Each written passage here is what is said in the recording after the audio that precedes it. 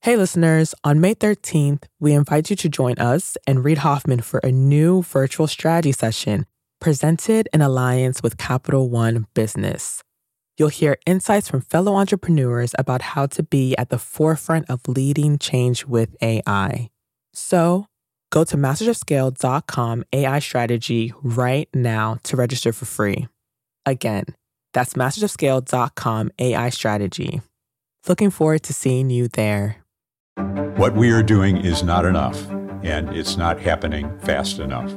There's a revolution underway, and in real revolutions, there are winners and there are losers. One monster objective, it's the mother of all OKRs, and that's to take 59 gigatons of greenhouse gas emissions. That's the carbon pollution that we pour into our precious atmosphere every year, as if it's some kind of free and open sewer, down to net zero by 2050. This is a tall order. In the early days of the internet, I kicked up something of a firestorm by declaring that the internet had been underhyped. And I'm of the same view about the climate transition. The transition from the dirty fossil fuel economy to the new clean energy economy is, I think, the greatest economic opportunity of the next century.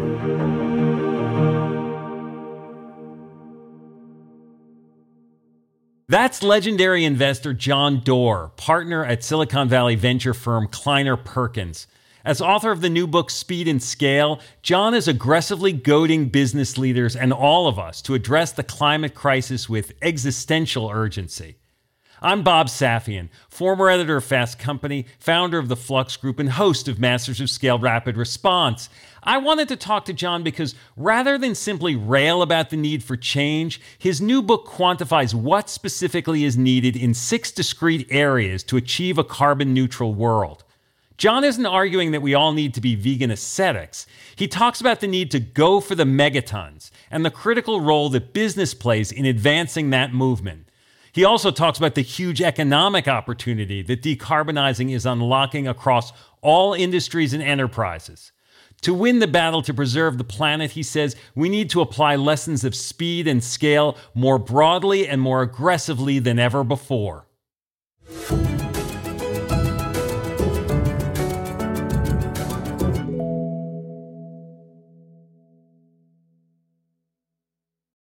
We'll start the show in a moment, after a word from our premier brand partner, Capital One Business. I woke up in the middle of the night because I had this nightmare that we were front page news, that we've done the stupidest mistake of our life by making this pivot. That's Aparna Saran, Chief Marketing Officer for Capital One Business, and she's recalling a moment from her previous position at Capital One when she was heading up a team designing a new business card. We had just made the decision to go all in and sunset the prior version of the product, which was honestly the cash cow for our business. When we made that decision within a senior leadership meeting, as someone who had been on the journey to build this out for 5+ years, it was really exciting. But by the time the weekend hit, I started to feel the responsibility and the pressure. We are taking this big bet on something that I've built. Perhaps you've been there. You've made a pivotal decision, and then panic sets in. How would Aparna calm her butterflies and steer her team through this pivot? We'll find out later in the show.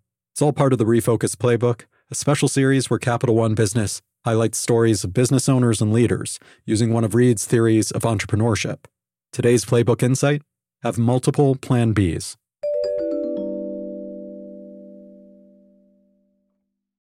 I'm Bob Safian. I'm here with John Doerr, partner at Kleiner Perkins and author of the new book Speed and Scale about the climate crisis. John is coming to us from California as I ask my questions from my home in New York. John, thanks for joining us. It's a pleasure to be here. I love your program, and it's an honor to be on it. Well, thank you. As an investor, you've backed some of the world's most successful entrepreneurs, from Amazon to Google, many, many more. You authored the influential book Measure What Matters, spreading the gospel of OKRs, objectives and key results. And you've also been involved with addressing the climate crisis through investment and now through speed and scale. But I wanted to start by asking you about the COP26 conference in Glasgow in November. There were many high hopes going into it, but it didn't quite go as it might have. You were in Glasgow for the conference. I'm curious what your experience was like, what you were expecting, and what happened. Well, more than 200 nations send representatives, ministers, to the COP, the Conference of the Parties conference. First COP I've attended, but it was an imperfect mix of both progress and disappointment. The bold commitments that were made were to curb methane emissions and to halt and reverse the loss of forests.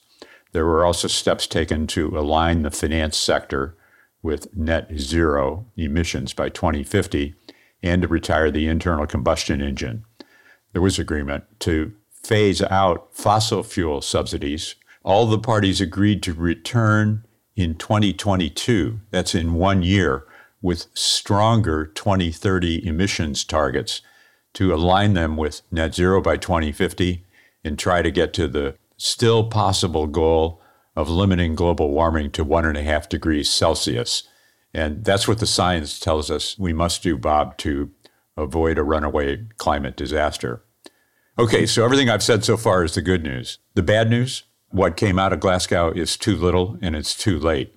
If the countries fulfill their full plans, this is based on UN data, the Earth will be 2.5 degrees Celsius warmer by the end of the century, which is terrible. There's also quite a credibility gap. A number of countries set 2030 targets that are so weak that they don't credibly support a net zero by 2050. And I'm going to call them out: Australia, Brazil, China, Russia, and Saudi Arabia.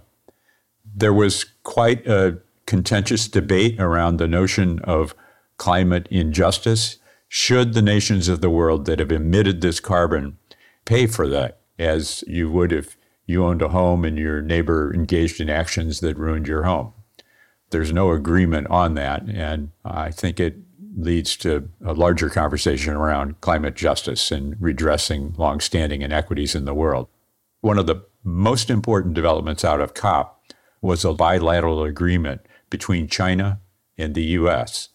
And despite all of the tensions in trade and human rights issues that exist between the world's two great superpowers, their leaders came together and said they are going to meet regularly and work in many areas: methane, coal, carbon capture, to try to do better than China's commitment, which is net zero by 2060. That's 10 years at least too late. It sounds like the people who are there, like, they are taking it seriously, which may be a difference from, years ago, but they're not moving aggressively enough or fast enough. What we are doing is not enough, and it's not happening fast enough. To the credit of the hardworking ministers of environment and government leaders who were there, it's hard for them to get very far ahead of their populace, ahead of their people. And so there's no point making a pledge that you cannot enact into policy when you return to your nation. And the participation in all of this is voluntary. There's no UN authority that will force a nation state to do whatever we believe is the right thing. This is not some kind of green party that we're having and everyone comes together, kumbaya. There's a revolution underway, and in real revolutions, there are winners and there are losers. I want to ask you, the solution that you write about in the book is to sort of apply the measure what matters formula to climate efforts, right? That the way to get to a net zero future is to embrace an OKR-based approach. That's exactly right. 10 big objectives, one monster objective. It's the mother of all OKRs, and that's to take 59 gigatons of greenhouse gas emissions. That's the carbon pollution that we pour into our precious atmosphere every year as if it's some kind of free and open sewer. The science tells us we've got to take that 59 gigatons down to net zero by 2050. And importantly, we've got to cut it in half by 2030, which is just 8 years from now. while the planet grows from 7 billion to 10 or 11 billion people, while economic activity increases. So this is a tall order. This is an audacious objective. The first half of the book, you're breaking down what's required, like transportation has to break, food, energy grid, and so on. Like for food, we're going to cut consumption of beef and dairy and lower food waste and that sort of thing. You're doing the math part by part so that we can figure out how to get there without necessarily having unsavory or impractical impacts? Yes, exactly. Every one of these objectives is like a good OKR. It's bold, it's visionary, it's clear, it's long-lived. And the 6 sectors, the 6 objectives where we can cut our emissions are each supported by a handful of key results. And you'll remember from OKRs that the objectives is what I want to have accomplished. The key results are how I'm going to get it done. And good key results are measurable, time-bound, specific, clear. And for example, I'll pick one. Let's just go to objective number 1, which is to electrify transportation, which simply means power our vehicles with electricity instead of with gas and diesel. If we achieve that objective, we'll take 8 of our 59 gigatons per year down to 2 gigatons per year. We won't entirely eliminate it, but we're very quantitative about that. And then to get there, there are 6 key results. The first one, key result 1.1, says we got to get to price performance parity between electric and internal combustion engine vehicles in the United States by 2024 at a price point of $35,000. And since this is a global plan, Bob, we also specify that in India and China, we've got to get to $11,000 for an electric vehicle by 2030 to be competitive. So these are carefully curated, thoughtfully chosen, vetted by scientists and policymakers. I want to invite your readers to go to the website speedandscale.com because they can get this plan, download it for free, each of the 10 objectives, the 55 key results. And so you're doing the math sort of piece by piece and part by part to get that 59 down to 0. And I can imagine at some point as you're working on this project, on this book, you're like, okay, can we really get to 0? Or like, at what point do you realize like, oh, actually, it all will add up. We can get there. Oh, that's such a great question.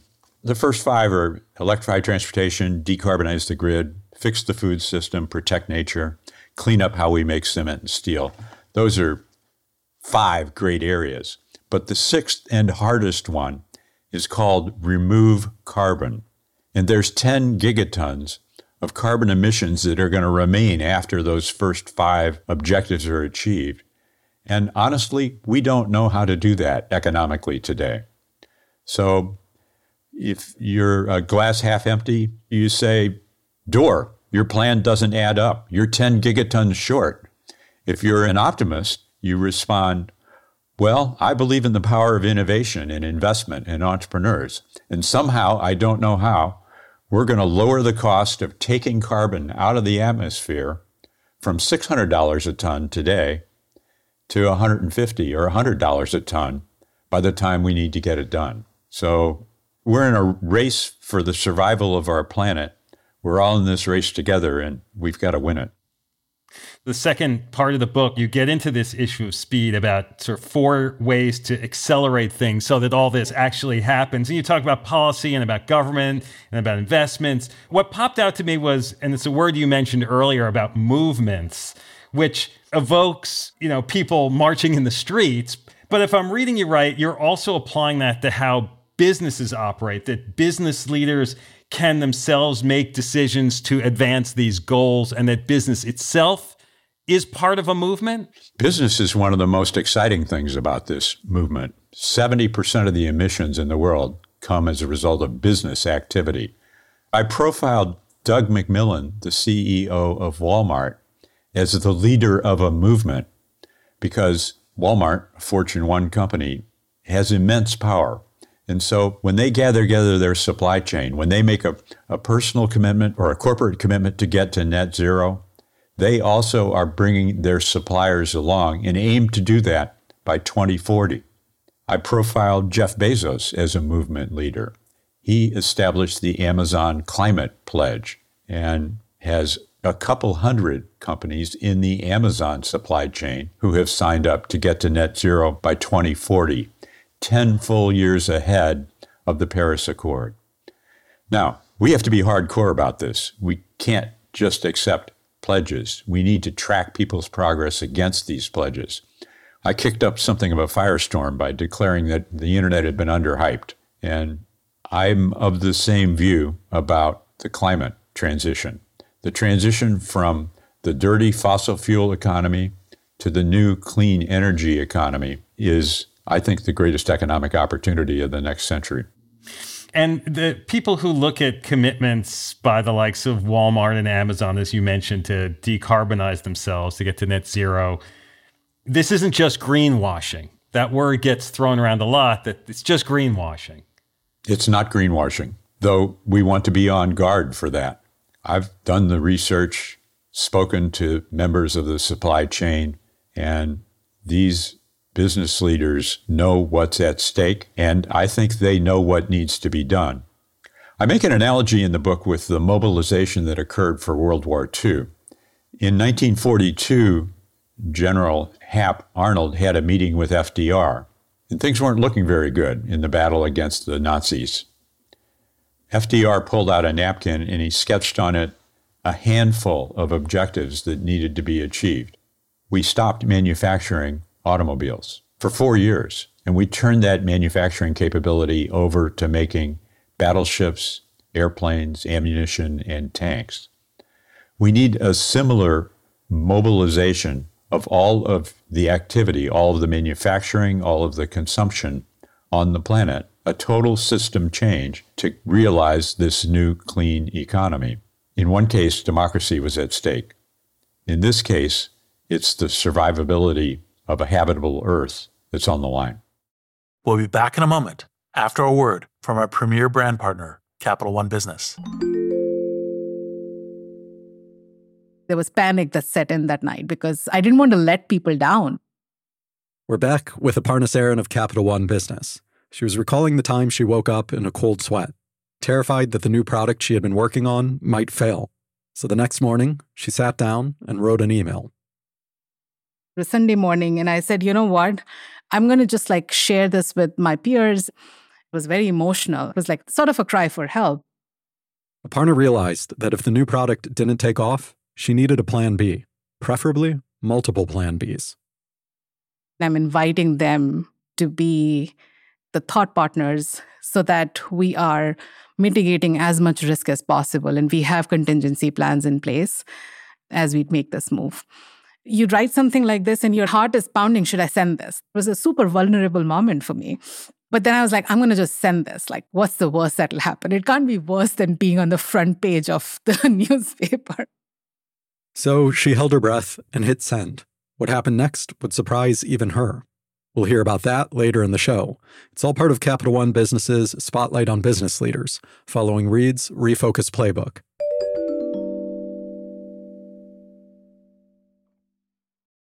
Before the break, we heard John Doerr, author of the book Speed and Scale and partner at Kleiner Perkins, talk about what's required to combat the climate crisis, the importance of measuring our progress, and how business is a critical part of that movement. Now John talks about the massive economic opportunity in decarbonizing as we go for the gigatons, as he puts it. He says labeling the emissions created by every product and service will shift behavior, as will closing the green premium. Most of all, he talks about the lessons of leadership, how impact can come from any and all industries, including big oil, and how each of us has a role we can play. I think back to when, Lyft and Uber first emerged, and at the outset, the theory was that, ride sharing would reduce the number of cars on the road, but that actually hasn't really materialized that way.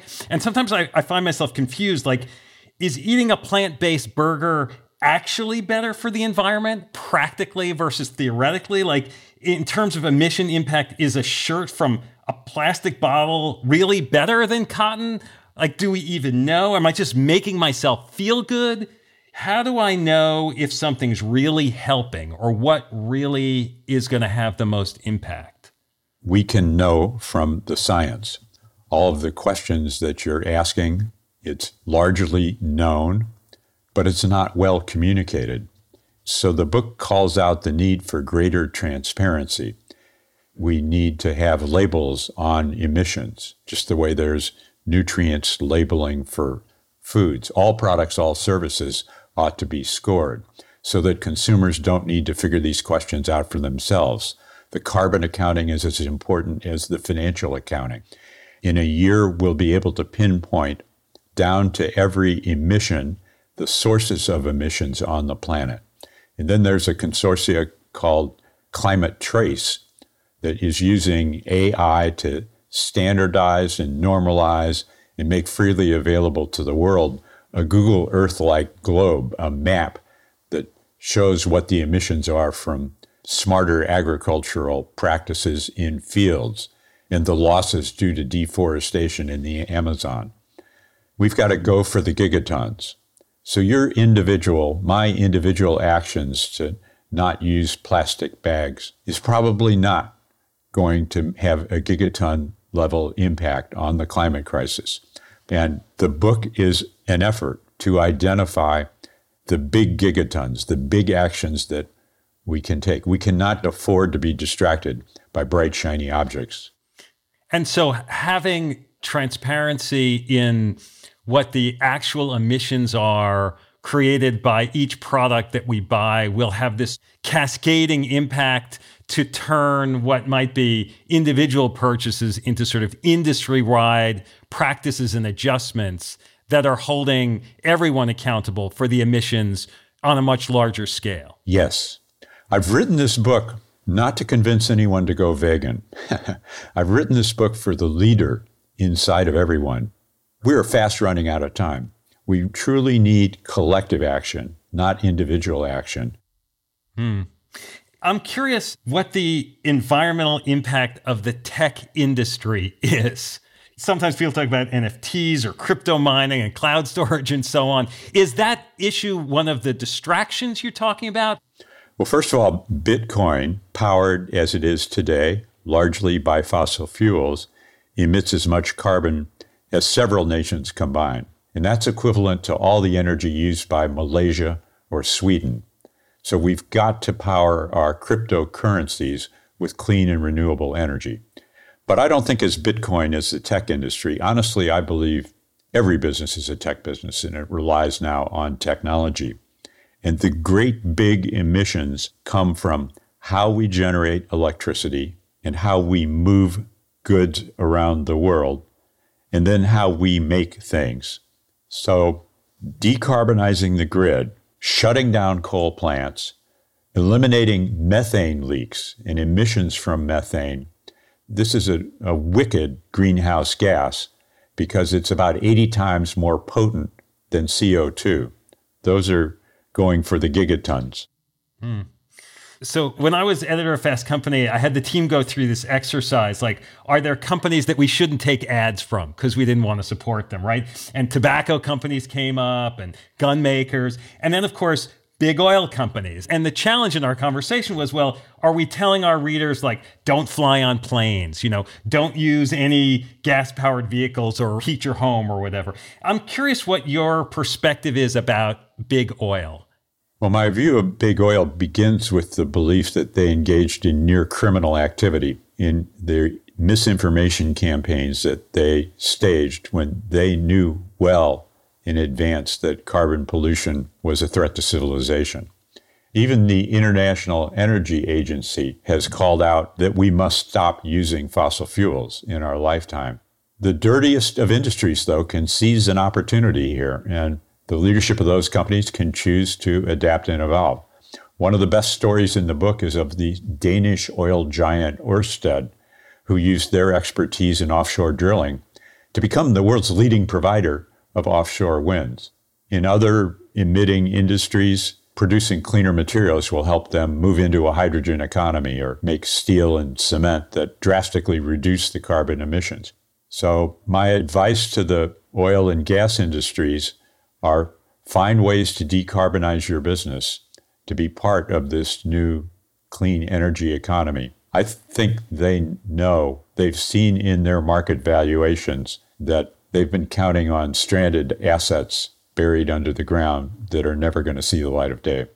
You talked at the outset about sort of winners and losers in this revolution to the future. Like, there's a lot of opportunity for growth for winners and organizations that embrace this way the world will work in the future to generate a lot of opportunity for themselves. Totally. You know, this move to electrified transportation, that's a massive change in over 100 million vehicles. The estimated size of the market for batteries for electric vehicles is $400 billion per year for the next 20 years. All of online advertising, everything that Google and Facebook fight over in the US is $80 billion. So that market is 5 times bigger.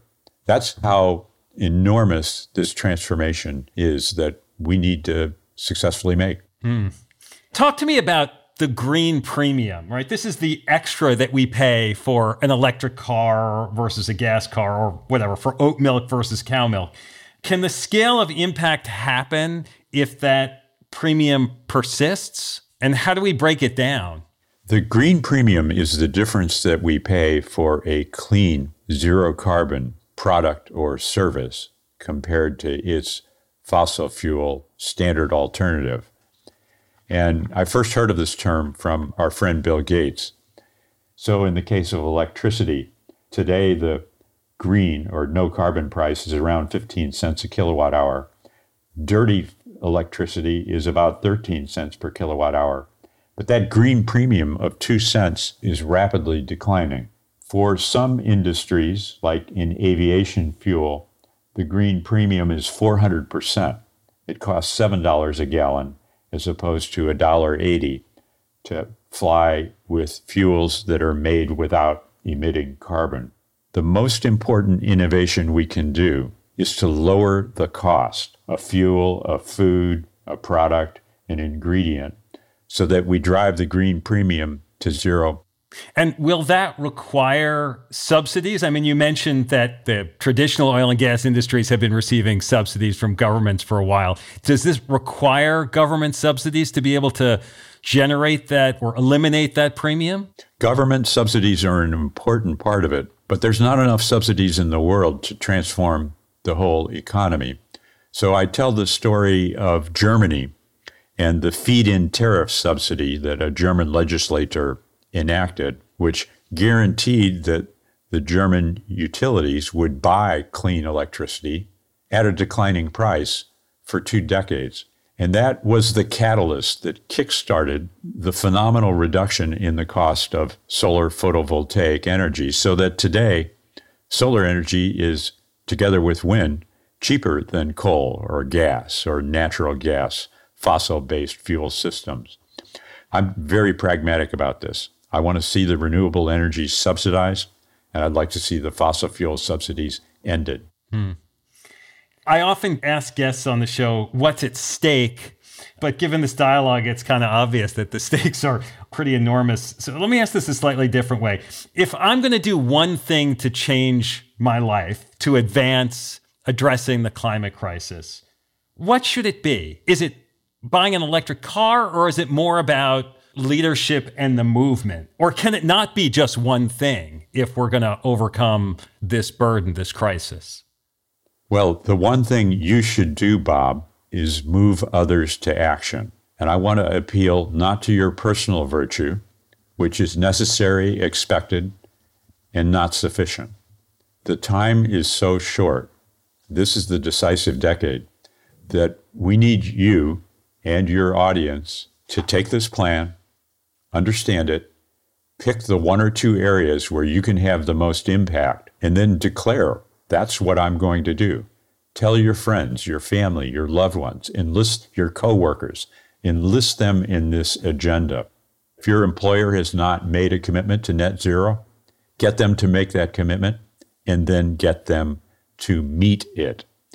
If in your school district they're still using dirty diesel buses, join forces together with other parents and taxpayers and get your school district to go to clean buses immediately. We're past the point of time where we can talk or even debate. We need collective action, and we need it now. I just want to do some basic Rice University math. If we have to cut emissions in half by 2030, and we're doing this in a world with growing demand and activity, that means we've got to cut emissions in 2022 by 8%, and another 8% in 23, and 8% in 24 and 25. Every year between now and 2030, we have to reduce emissions by 8%. Bob, do you know we've never reduced emissions by 8% in the history of the planet? During the pandemic, they briefly reduced by 6%, but emissions came roaring back. So we've got to make the right outcome the profitable outcome, so it becomes the probable outcome. This is a wicked problem. You know, you said at the outset that you're hopeful about all this, or you were coming out of COP. It's a little terrifying listening to you. And I guess you kind of have to walk this line between scaring people into action, but not paralyzing them and having them throw up their hands and say, oh, this is too big, this is too hard, this is impossible. I think fear is a healthy emotion, but I want it to galvanize and catalyze action, not to paralyze people. Only concerted and global action is going to get us over the finish line here in time. We need the Greta Thunbergs to be angry and to engage in civil disobedience to make this a top 2 voting issue in every major emitting nation. I'm not a world leader, and I'm an engineer from St. Louis, Missouri. I need to establish credibility. The numbers need to add up. They do. We can achieve this plan, and I have actually great hope that we will. Well, John, this has been great. Thank you so much for galvanizing all of us, pushing me and pushing all of us to keep this top of mind and constant. And now, a final word from our brand partner, Capital One Business. Throughout the day, text messages and emails kept pouring in. Whatever you need, just let us know. We're back one more time with Aparna Saran of Capital One Business. She was telling us about a Sunday morning email she fired off in a moment of panic. Minutes later, her inbox was overflowing, and the support she found wasn't just emotional, it was practical. We talked about detailed contingency plans, and we created our go-to-market strategy. Before we are in full rollout mode, we had stage gates so that we could test and quickly learn and iterate. And within a matter of 6 months, as we were rolling things out channel by channel, those stage gates would allow us to pivot if we saw something that we didn't like. That day, Aparna learned a lesson that stayed with her. Having multiple plan Bs doesn't just expand your options, it gives you new opportunities. The best way to pivot is actually open doors for thoughtful conversations, because humility in knowing that you actually don't know everything, as well as the empathy in knowing that disruption is always drastic and abrupt, helps you go through that pivot with other people in a very different way. Capital One Business is proud to support entrepreneurs and leaders working to scale their impact, from Fortune 500s to first-time business owners. For more resources to help drive your business forward, visit CapitalOne.com/businesshub. That's CapitalOne.com/businesshub. Masters of Scale Rapid Response is a Wait What original. The show is recorded remotely using sanitized audio gear. I'm your Rapid Response host, Bob Safian. Host for Masters of Scale is Reid Hoffman. Our executive producers are June Cohen and Darren Triff. Our supervising producer is Jay Punjabi. Our producers are Jordan McLeod, Christina Gonzalez, and Marie McCoy-Thompson. Our music director is Ryan Holiday. Original music and sound design by Daniel Nissenbaum and the Holiday Brothers. Audio editing by Keith J. Nelson, Stephen Davies, Andrew Nault, and Mike Gallagher. Mixing and mastering by Aaron Bastinelli. Special thanks to Emily McManus, Sarah Sandman, Kelsey Capitano, Tim Cronin, Charlie Meneses, Adam Heiner, Anna Pizzino, Ben Richardson, Mina Kurosawa, Saida Sapieva, and Colin Howard. Become a member of Masters of Scale to get access to a year's worth of courses and content on the Masters of Scale Courses app. Find out more at mastersofscale.com/membership. Visit mastersofscale.com/rapid response to find the transcript for this episode, and be sure to subscribe to our email newsletter.